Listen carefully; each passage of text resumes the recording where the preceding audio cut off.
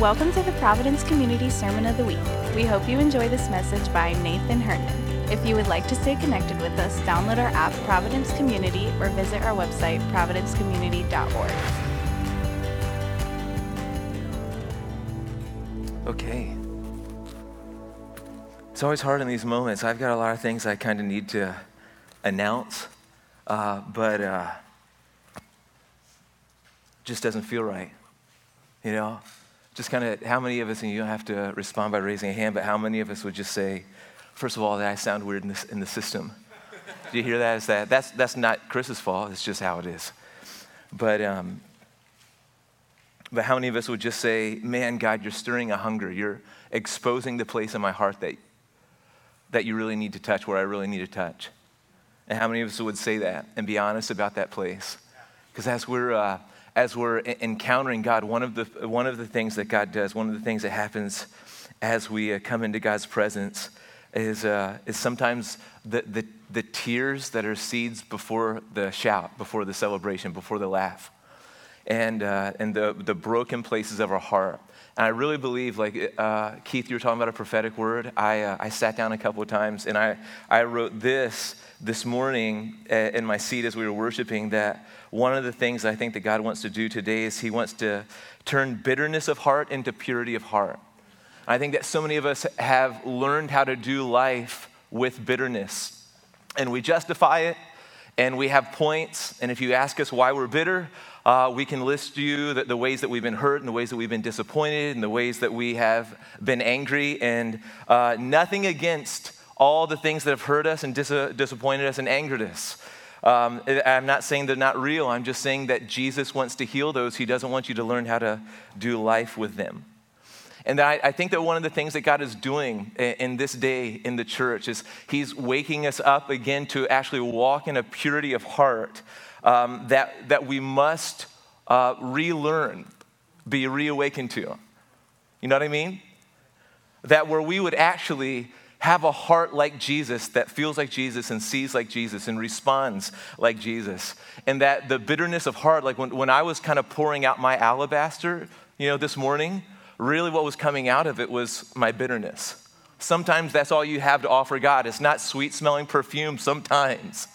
But what happens in the kingdom is you pour out your bitterness on God and you give it to him, and it comes out to him like sweet smelling perfume. He's like, man, I've been wanting that. And it's beautiful to God. So I really believe that something that the Spirit is doing is he wants to take the bitter places in your heart this morning. So what you were feeling as we were worshiping, don't lose that, all right?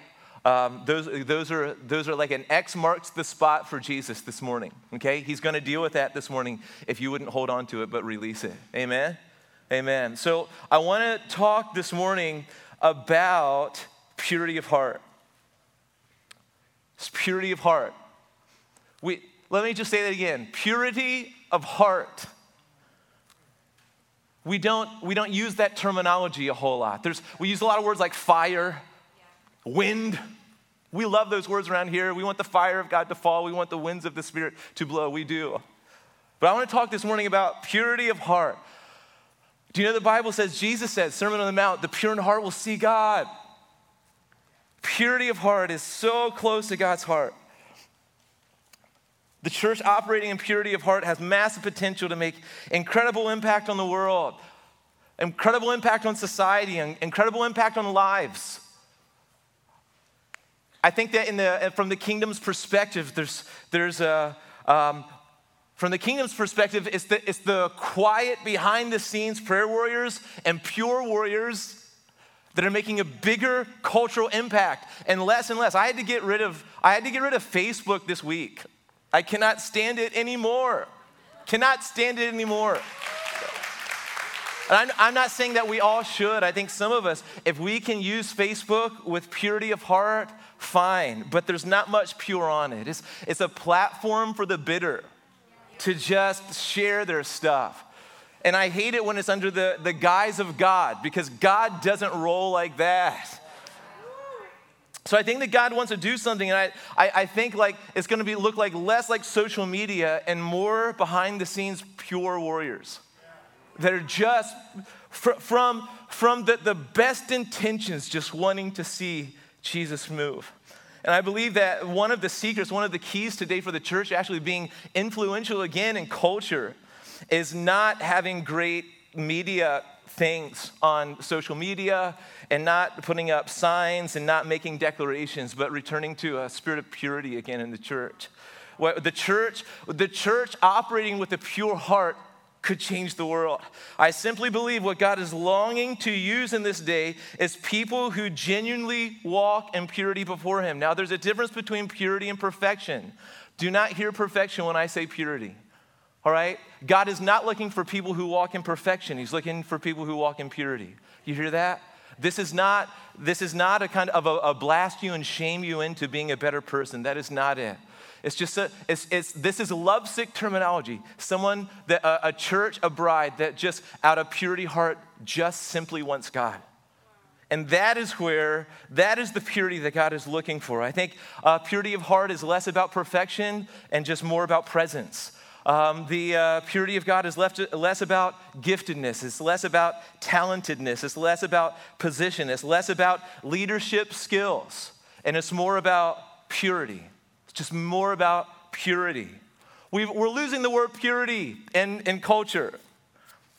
It's no longer popular to live pure, just purely devoted to God. That's not like what gets more attention is people who don't live pure, but just like celebrate that they're loved. And listen, you're loved. You're loved. All right? But the loved ones have had their hearts captured by God. And then just purely want to give it back. All right? So, you know that 2 Chronicles, I think it's 16:9, says, the eyes of the Lord range to and fro throughout the earth, looking for people to strongly support, whose hearts are purely devoted to him. I think God wants to get behind you and your life, and he wants to get behind this church. But how he wants to the people he wants to strongly support are just the people that have just said, God, not in my perfection, not in my skill sets, not in my talent, but in just my pure love for you. That's what gets his attention. All right? I was wondering why Daniel chapter 3 was on my heart all week. I was wrestling with it. Book of Daniel. I preached out of Revelation last week and now Daniel this week. If you notice, I really believe that God's calling me just to kind of teach. I'm telling very few stories. I used to be known just for my stories. You're the best storyteller. I rarely tell stories anymore. I think God's trying to teach me how to teach. But here's, so I'm sorry if you used to come here because I used to tell stories about my kids and my dogs, or my dog. I hope that wasn't prophetic. Please, I really want to shoot the one I have, or at least just break his leg. Jesus, just let me break his leg. Anyway, the Daniel chapter 3, is one of these passages. The book of Daniel is kind of obscure. If you read on it, it kind of really begins to line up with the book of Revelation, speaking to prophetic utterances on end times things. But Daniel chapter 3 is a very well-known story of three men, Shadrach, Meshach, and Abednego, and those are their Babylonian names. All right, that is not their Hebrew names, okay? I'm going to make you go dig for their Hebrew names if that's important to you, but we know them as Shadrach, Meshach, and Abednego and the fiery furnace. And so what I'm calling this message today is Jesus in the fire. And I think that as we look at just the pure devotion of these three men, I think it's going to unlock bitterness in our hearts, and I think it's going to turn us to purity. Come on? All right, now let me put this in context. I'm going to be starting with verse 8. But let me put this in context for you. The king of Babylon at this time, his name is Nebuchadnezzar, and now he has taken over Israel, and he has taken from Israel all the best of the land. And Daniel is one of those best, and Shadrach, Meshach, and Abednego are some of those best, but a host of others are kind of exiled and kind of brought into Babylon to serve the king and to serve Babylon. So if you want to read the first two chapters of Daniel, it would be good for you. But we pick this up in this spot where Nebuchadnezzar builds a huge golden image. It is massive in stature. And he builds a huge gold image. The Bible doesn't say exactly what it is, but we could guess that maybe it's a statue of himself, or maybe it's a statue of some god that they worshiped in Babylon, maybe something else, but probably one of those two things. And this statue is not made out of artistry, though it sounds like it's beautiful. The statue is made for the purpose of worship. And what happens, what Nebuchadnezzar wants is he builds this statue and he gathers all of the people of the land and he unveils the statue, and then he has a worship band, and his command is, when you hear the music, I want you to all bow down before the statue and worship it. All right? Now, I just told you that there's people like Daniel, Shadrach, Meshach, Abednego that are in this land. They're exiled to a foreign land, but they're still serving God, not statues. And so what happens is when the statue is unveiled, these three, Shadrach, Meshach, and Abednego, refuse to bow. They just stand. And there's thousands of people bowing, worshiping something made with human hands. But these three don't. They just purely stand. Now, I want to pick this up here in verse 8 because it gets the attention of some people. It says this, therefore, at that time, the time where the three refused to bow, certain Chaldeans came forward and maliciously accused the Jews. All right, so they're not just reporting. They have malicious intent, so that would not be a pure heart, all right? Make that note. They have malice in their heart, and they have accusation on their lips, and they're maliciously accusing these three. And they declared to King Nebuchadnezzar, O king, live forever. You, O king, have made a decree that every man who hears the sound of the horn, the pipe, the lyre, the trigon, harp, bagpipe, and every kind of music shall fall down and worship the golden image. And whoever does not fall down and worship shall be cast into a burning fiery furnace. There are certain Jews whom you have appointed over the affairs of the province of Babylon, Shadrach, Meshach, and Abednego. These men, O king, pay no attention to you. They do not serve your gods or worship the golden image that you have set up. So let me tell you what's happening here, and let me tell you what I believe is going on in this passage is that these foreigners, Shadrach, Meshach, and Abednego, these Jewish people, have actually taken positions that these informants wanted. And they're angry. And so their eye is on them, and that's why when they see that they're not obeying the king's rules, they're maliciously accusing. All right? This is not out of love. This is not out of love for the king. This is malice. This is accusation. And so they say, these men are paying no attention to you, and this is ridiculous. They're not listening to you. I want to talk from that passage just for a moment what purity of heart is not. You get it right from there. You have to just read for a moment. But purity of heart is not a few things. Number one, purity of heart does not operate in accusation. It is not accusational. If anybody has ever accused you, listen, I promise you, God does not accuse. He does that. If somebody has accused you of something, I promise you with all of my heart, on the authority of Scripture, that it did not come from God. Yes. All right?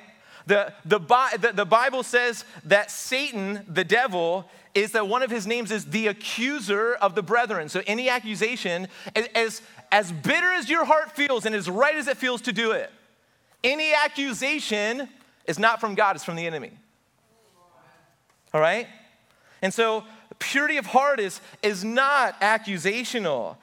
Sometimes it's interesting when I look at this and we've got malicious men accusing, that's in line with Satan's kingdom, all right? You got malicious men accusing, but then they come to the king and say, oh, king, you have made a decree that every man, they kind of love on the king with their words. And I think that sometimes politeness makes accusation very stealthy.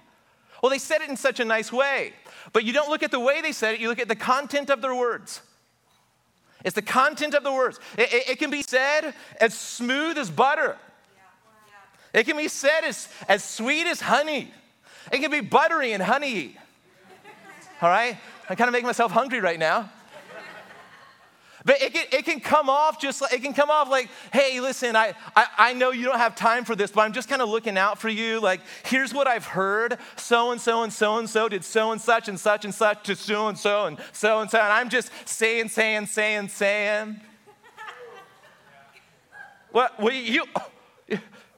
It's not how you think you smile and you give me, listen, I know everything's going to work out. Give a hug. I'm out. Just wanted to plant that demonic seed in your heart. It's going to ruin your life. It's going to trouble you in your sleep. just want to say. And so many times, like in the church, we put up with that nonsense. It was polite. We like people who make us feel good. We like people who would maybe scratch our itch. But it is not purity of heart. If the content of the words are accusational, whether it came off as honey or not, it was from the enemy, not from Jesus. So if you say anything accusational, if you hear anything accusational, that's not God. All right? Purity of heart is not accusational. Let me say this, though, that purity of heart is not furious. It is not full of rage. One of the things in the church is if we're speaking out of furious rage, where we're speaking out of anger, all right, we have to be honest. We can't just pass that off as God's righteous anger. Come on. Okay? We can't be a church anymore that blows each other up and then calls it righteous anger. All right? It's not how it works. All right? That's not how it works. If we want to see unity and we want to make steps towards one another, we don't vent on one another. We humble ourselves and go low, and then lower still, and then dig a hole in the ground and go even lower. We don't we have to stop excusing our fury. A heart driven by anger is not a heart of purity. All right? And these are all places where they're invitations. If we've got bitterness in our heart, we got fury in our hearts, we talk a lot and rage, we got a lot of anger. These are places that the Holy Spirit this morning does not want to condemn you for. That's not how he operates. You see, he wants an invitation into those places. And he wants you to pour that bitterness and that rage and that fury out, and he wants to change it into something great. It's worship under God. A heart driven by anger is not a heart of purity. And God's calling us to a heart of purity. It means that we're going to have to surrender our rage, not tame it down, not learn breathing techniques. All right? That is just a Band-Aid on a wound that needs 75 stitches. All right? We actually, if we want to get rid of our rage, we're going to have to get healing. Healing. So what we do in the church is we teach people how to subdue the beast. How to get the just like kind of like just throw a blanket over something gross. So you learn to deal with it, but you never take care of it. And that is not discipleship. Discipleship is not going around messes and just learning how to do life. Discipleship is actually seeing Jesus victorious over every single place in our lives. And so rage and fury have to be one of those places where that we give to God, and that where that's not coming out anymore. It's purity. How about this? Purity of heart is not threatening. Purity of heart does not operate in ultimatums. Nathan, just giving you a heads up. If you don't lead the church like this, let me tell you what's going to happen to you, because I'm going to do it. Whoa. Wow. Okay. Thanks for the heads up. You're not getting your way, but thanks for the heads up. That is not, name me one place where out of the Father's heart, he threatens. Wow. He'll make promises. Amen. Threats are just like illegitimate promises. But listen to this. Look at verses 14, 15 of chapter 3. Nebuchadnezzar answered and said to them, "Is it true, O Shadrach, Meshach, and Abednego, that you do not serve my gods and worship the golden image that I have set up?" He wasn't really asking. Now, if you are ready, it's rhetorical. Now, if you are ready, when you hear the sound of the hornpipe, lyre, trigon, harp, bagpipe, and every kind of music to fall down and worship. I'd love to hear that band, by the way. What kind of satanic music is this? But once you hear the bagpipe mixed with the lyre, all right, I want you to fall down. I'm going to give you another chance because I'm kind. I want you to worship me. Let's see. But if you do not worship, you shall immediately be cast into the burning fiery furnace. And who is the God who delivered you out of my hands? All right, so here's what you're going to do. I don't care about what you believe. I don't care about your God. I care about me, the king says. I'm going to give you another chance to get on my good side. And if not, here's what I'm going to do to you. That is called leading by threatening. Threats, ultimatums do not come from a pure heart like God's. If you don't do what I want, when I want, how I want, the way I want, here's what I'm going to do to you. It's not how God operates. If you read the Bible without the Holy Spirit and you've got hurt and pain in your heart, God could maybe come off that way, but I promise you, God has a good heart that wants you. He's built every path and bridge necessary to get you if you want him through faith. But it's not, the way that God operates is not threatening. I think many times we learn to do life with threats. We learn to receive them. We learn how to give people just enough to get by. If it is there, it's going to rear its head eventually. We learn how to do marriages like this. We get what we want by threats. Instead of coming into marriage 100%, just wholeheartedly giving, we come in 50%, 25%, 27%.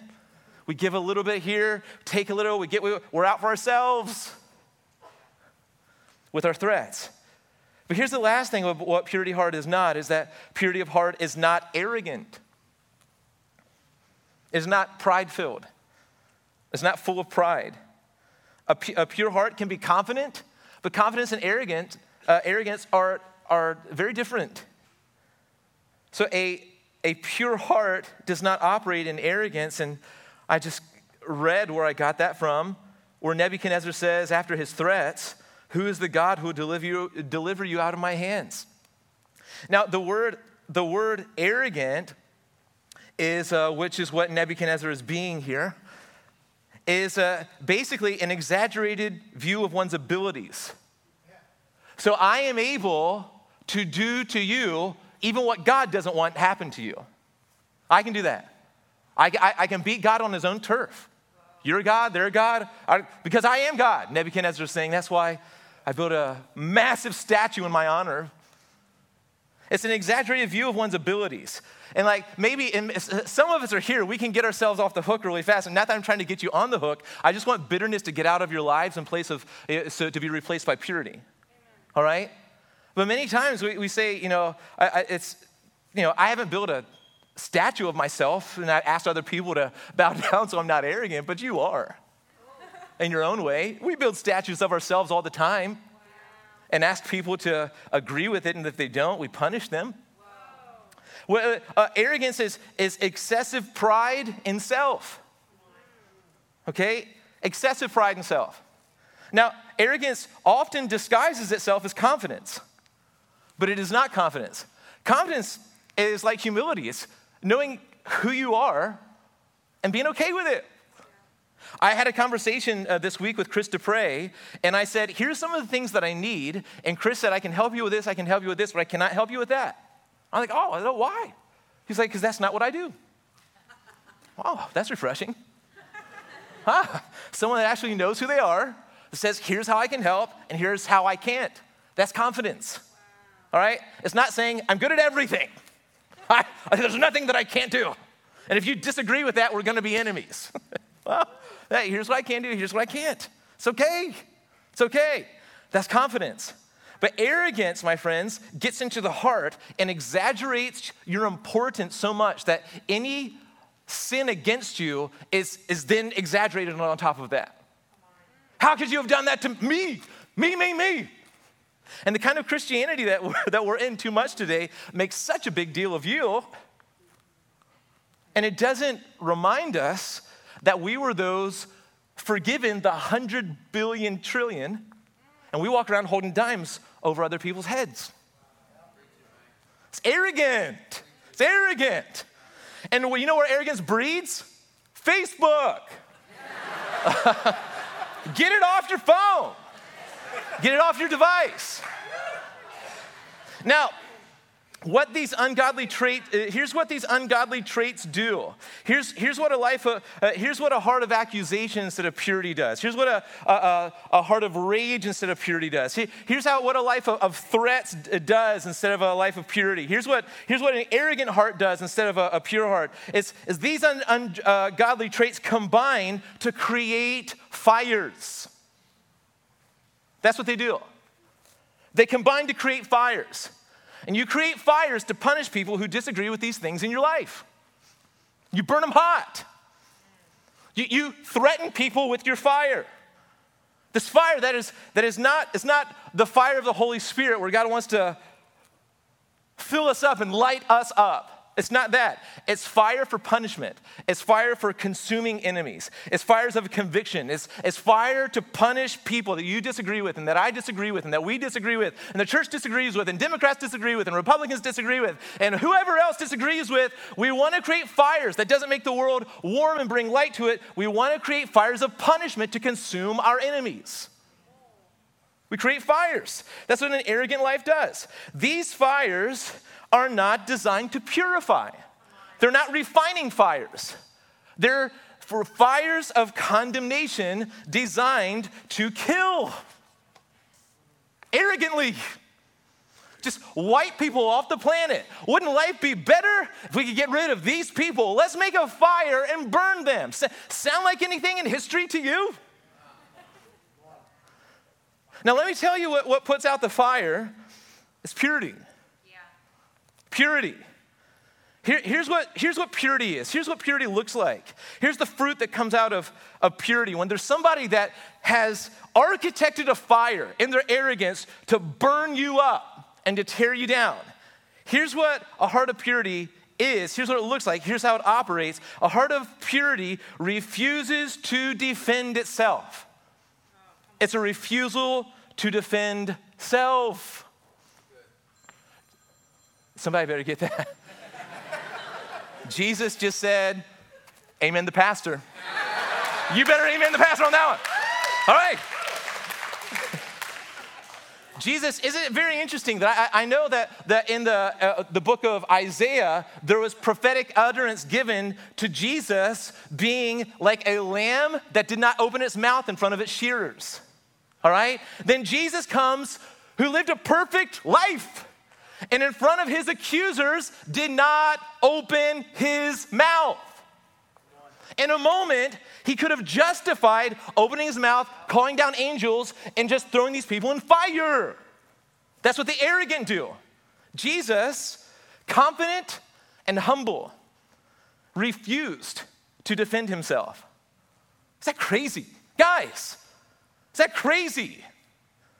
A pure heart does not have to have others see their point. Look at verse 16. Shadrach, Meshach, and Abednego answered and said to the king, when the king in his arrogance said, who's going to deliver you from my hand? If you don't fall down and worship, I built a fire just for you to throw you into. All right? Here's the response. I love it. Shadrach, Meshach, and Abednego could have said, listen, king, you don't want to get rid of us. We bring so much to your kingdom. We're not saying that we won't serve you. We're just saying that we won't bow. Listen, you seem to be a gracious king. We'll worship our gods. You worship your gods. We'll just kind of meet halfway. It's okay. It's okay. You need us. You need us. You need us. Don't you need us? What about those people? They're telling on us. They're tattling. This is what happens on social media all the time.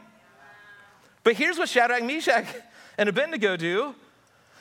They said to the king, O Nebuchadnezzar, we have no need to answer you in this matter.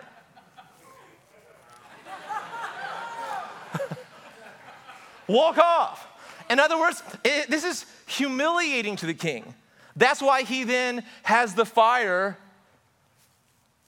7 times hotter, like it's burning 7 times hotter, because he's humiliated. That what their refusal to defend themselves is basically saying, you are nothing to us. we don't care an ounce about serving you or what you think of us. Wow. We didn't stand, we didn't not bow because like somehow we thought we could get out of this. We knew that the fire was in our future, and we don't care. A pure heart does not have to have others see their point. It is content with approval from an audience of one. It is fine with God alone. You have to see me. You have to know me. You have to talk about my worth. You have to talk about my value. You don't have to know what happened behind the scenes. You don't have to know any of that. If I can stand before God, not golden images, I can stand before God dressed in his righteousness alone, faultless to stand before the throne. Fine. Drop it. Walk on. Refusal to defend itself comes from a heart of purity that says, my devotion and my skill is not at getting out of binds, but getting into God. Come on. I'm fine with what God says about me. Wow. If you refuse to defend yourself, it is going to make others angry, but it's going to show that you know who you are. I know who Jesus said I am. It's much different than your narrative, and I'm completely fine with his. All right? Here, let me tell you what else purity of heart is purity of heart is simple obedience. Simple obedience. Look at verses 17 to 18. Look at this. If this be so, our God whom we serve is able to deliver us from the burning fiery furnace, and he will deliver us out of your hand, O king. But if not, be it known to you, O king, that we will not serve your gods or worship the golden image that you have set up. Listen, it's the simple obedience of saying this. We know that God is able to save us, and we know that he's going to, and he's going to show that he's the boss and he's the king. Even if he didn't, we don't care. To obey is better than sacrifice. We are going to just simply obey. That comes from a pure heart. You're not wheeling and dealing with God. You're not wheeling and dealing with other people. You're not trying to set up scenarios. You're not trying to say, to cut your losses. You're just like, I'm all in. I'm trusting God with the outcome. He's got all of me and all of me and all of me. Trusting God with the outcome. Simple obedience. I want to say this is not a passage on how to be delivered from flames. Most of the time when I hear this, that's usually the thing. But this is more accurately and biblically how to get thrown into furnaces. Honestly, it's not how to be delivered out of them. It's about how to get thrown into them. Yeah, don't bow down to narcissistic leadership. That's how you get thrown in. It's not how you get taken out. One of my favorite books is Fox's Christian Martyrs of the World. And that book is full of people who were burned at the stake for Jesus, for not bowing down. Many of them could have, if they just would have torn their Bible in half and thrown it on the ground, they could have lived. And they wouldn't. They wouldn't. Burned by the church in many cases. So this is not a promise here that should you face narcissist, arrogant people's flames, here's how to get out. This is a pure heart is just willing to go in. This is not that passage. It is a passage that shows what simple obedience looks like coming from a pure heart of devotion to God. This is just what it looks like, guys. It's what it looks like. Okay? That won't be my most popular point. But like a good Berean, right? Test me out on that one, all right? Listen, simple obedience says this to your tormentors. Your threats and your rage do not scare us. At least they don't scare us enough out of our disobedience or out of our obedience. Your fear is not going to cause us to disobey. That's what I'm trying to say. All right? There is a we won't bow type cry that comes from a rebellious spirit. All right? I see that one a lot, especially in the church. All right? We won't bow to this. We won't bow to that. Grab your gun, follow me. We're not going to bow. Just to be a little more specific on what that sounds like. all right? And that was the women talking to. That was an impersonation of the women in that group, all right? I can't do the men. They're more like Vikings. I have no clue how to describe them to you. But that just, so what happens though is that it's not a pure heart. It's maybe the correct stance coming from an angry heart. A heart of rage. And it's usually the right stand accompanied by arrogance, anger, rage, fury, all right? So it's actually this arrogant heart trying to make the right stand, and that's not how the kingdom works.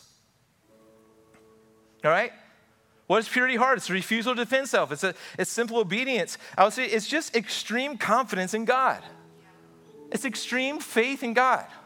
God, you're good even in the face of weird kings. You're good no matter what. You're good in the outside the fire, and you're good inside the fire.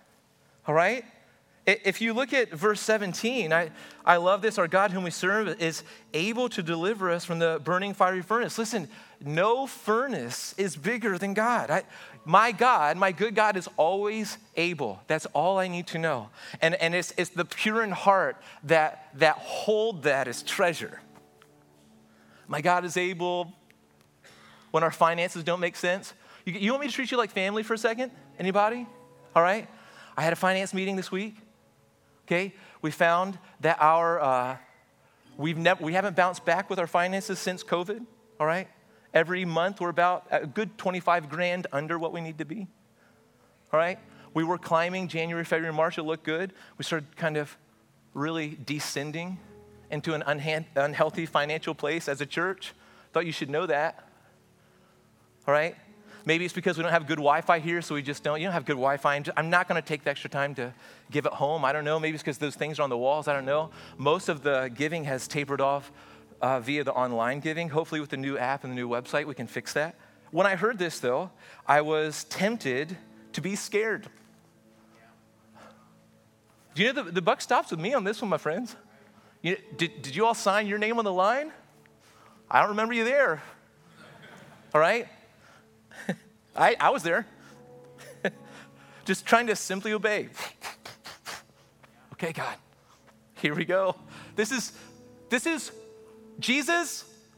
Nathan Herndon did not purchase this church with his blood. Right? We've proven for 14 years we can do it without this. But we do think that a good house is important to a great family. So we simply built the best house we could. And we want to reach the world in this house. We want this to be a catapult into communities. We've got 70 acres of land. We want this to be a place where people can feel welcome no matter what background they find themselves in, just to come and experience the love of God. We want to build a kids' play area out there, nautical themed, wind themed. So the kids ask, why are all these flags around? Why do they blow around in the wind? And we get to tell them about God, the Holy Spirit. We want a walking path. It'll be a walking path to the community. It'll be a prayer path to us as we just walk and pray and walk and pray. And I think that we should have some hammocks there with those little mini libraries, you know what I'm saying? So you can just take a good book that's going to light your heart, your humble, pure heart on fire for Jesus. Chase the bitterness out, welcome Jesus into, and just lay on a hammock and learn how to actually take a Sabbath rest in a day. You know, we want to have a disc golf course out there. Why is that? Because disc golf is big these days, especially among young people, and we want to build it so well that ESPN can roll in here and just do their thing up here. It's no joke. That's part of my heart and vision on that one. All right? Just like, yeah, let's give our best to the community. Let's not just skimp and do the churchy way, like the styrofoam cup kind of way in church. Oh, you really believe in coffee, don't you? Like in that styrofoam cup. We don't want to do that to the church in these days. And so like the dreams, and those are the small dreams. The big dreams are crazy, all right? And so when I'm getting this news about our finances and stuff, I wanted to say, God, I want to go rage, I want to go arrogant. Why can't these people? Why can't, what? And then I want to go shame on myself. I'm not leading better. It's like all these people are counting on me. I can't even get them to tithe. What I did do though is quickly after those things didn't come out of me, what I actually did though is I said, hey, Chris, hey, Tom, whoever was in the facility, let's go down to the house of prayer. And let's just lay this before God. Let's just ask God what he wants to do. It's just a fire. You know, to God, what fires are? Opportunities for miracles. That's all fire is to Jesus.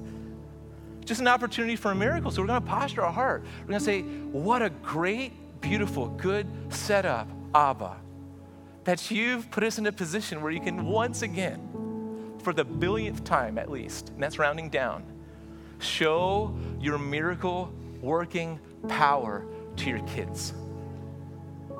See, I think the greatest evidence of purity of heart, let me say it this way. What vindicates the pure in heart, what fights for them, listen, is this. So listen, the presence of Jesus. You hear this? It's the presence of Jesus. What vindicates you in your battle against someone who wants to burn you? Well, it's not you winning an argument. It's the presence of Jesus showing up in your life. So kings' minds and heads spin on their necks. What is going on? Did I not burn people in my rage and fury and wrath? Didn't I burn 3 people in the fire? Didn't I make it 7 times hotter? The fire, when the king had these 3 thrown in, it was so hot that the people who threw the 3 in died. You talk about massive, nasty rage.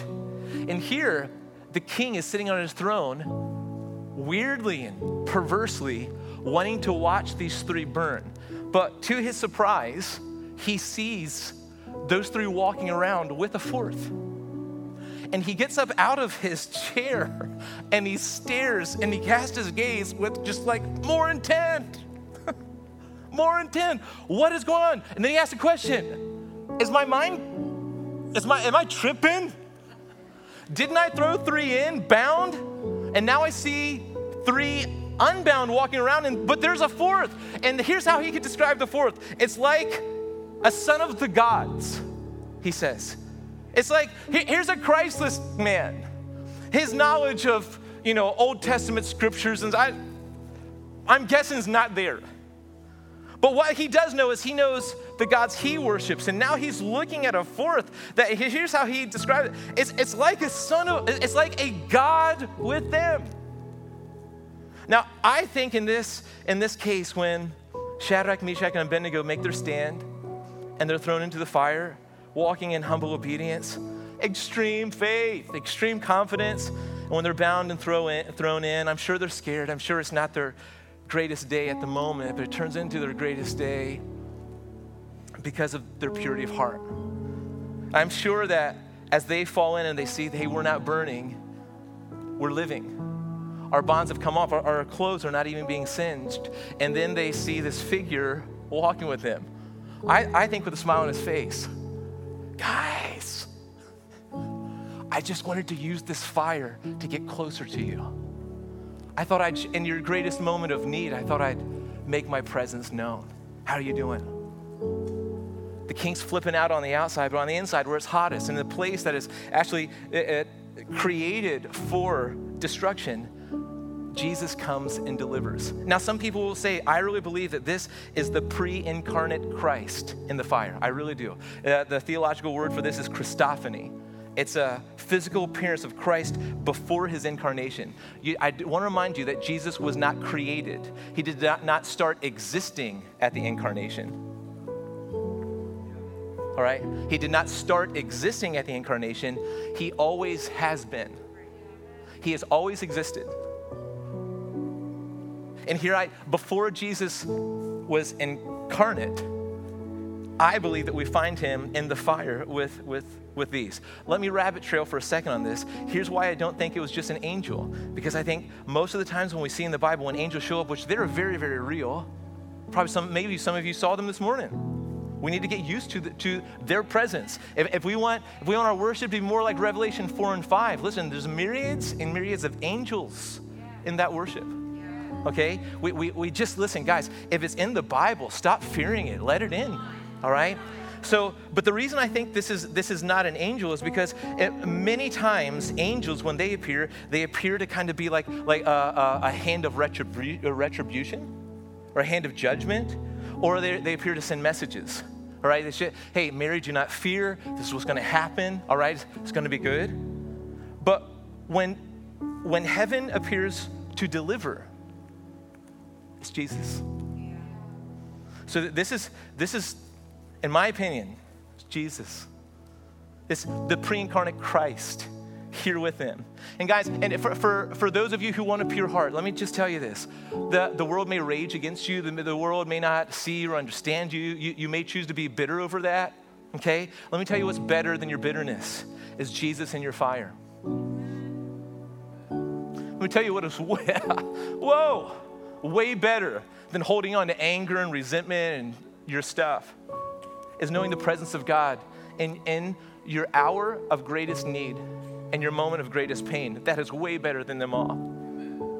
And sometimes fires come, but let me tell you who is there, no matter what the outcome, is Jesus, friend of sinners. It's the presence of Jesus. You know what the presence of Jesus does? The presence of Jesus makes a fire intended for consuming and destruction a fire for refining. He says, this fire was made to burn you alive, but I'm just going to make it to refine you. So you'll always remember this moment that I am a God who does what I say. I am a God who shows up in your hour of greatest need. And I am a God whose presence is better than it all. This is the presence of Jesus makes a fire meant for tragedy a fire of victory. Do you see this?